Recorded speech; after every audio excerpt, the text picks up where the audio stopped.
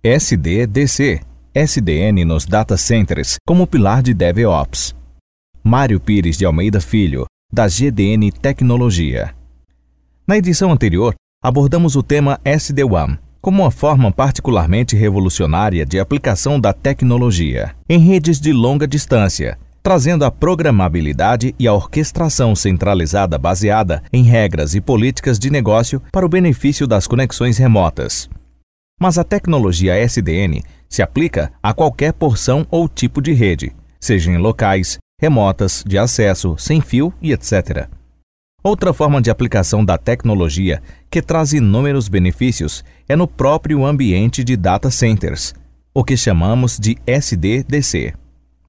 Na arquitetura tradicional, toda a infraestrutura de rede se baseia em switches, roteadores e outros appliances, onde cada equipamento precisa ter a sua configuração realizada individualmente e com uma complexa tarefa de linhas de comando, ou mesmo por interfaces gráficas, mas ainda difíceis e passíveis de erros. Com um erro de configuração, uma rota pode ser perdida, ou um servidor ou máquina virtual pode ficar fora de serviço. Além disso, com a virtualização dos sistemas computacionais e, mais recentemente, com o advento da hiperconvergência e de microserviços baseados em containers, a rede, na arquitetura tradicional, simplesmente não consegue acompanhar com a agilidade necessária as movimentações do ambiente.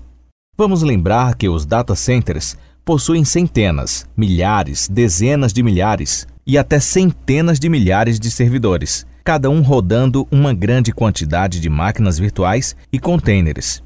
Lembro de um projeto de um grande data center de uma empresa pública, em que uma transição de sistema demandou um investimento milionário apenas para disponibilizar PODs, Point of Delivery, dedicados ao desenvolvimento.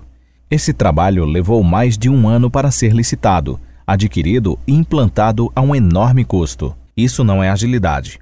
Também não é agilidade quando a dinâmica de disponibilização de recursos para o desenvolvimento ou a movimentação de uma máquina virtual em função de seu host apresentar problemas de hardware e demandar uma completa reconfiguração da rede, feita na raça, de forma lenta, demorada e passível de falhas ou excesso de complexidade. Com o SDDC, PODs que levavam meses para serem implantados são estabelecidos em minutos. Aplicações de manobras corretivas ou de emergência acontecem ao clique de um mouse. E principalmente a flexibilidade de aplicação de políticas aderentes aos requisitos de aplicações de segurança são realizados de forma dinâmica e programável, com gerenciamento amplo e amigável de toda a rede. Dessa forma, a infraestrutura de rede pode acompanhar com agilidade, disponibilidade, performance e segurança a dinâmica exigida pelo constante ciclo de desenvolvimento e atualização de aplicações, bem como atender aos requisitos de operação e manutenção da infraestrutura de redes, sendo o pilar fundamental para o verdadeiro ambiente DevOps.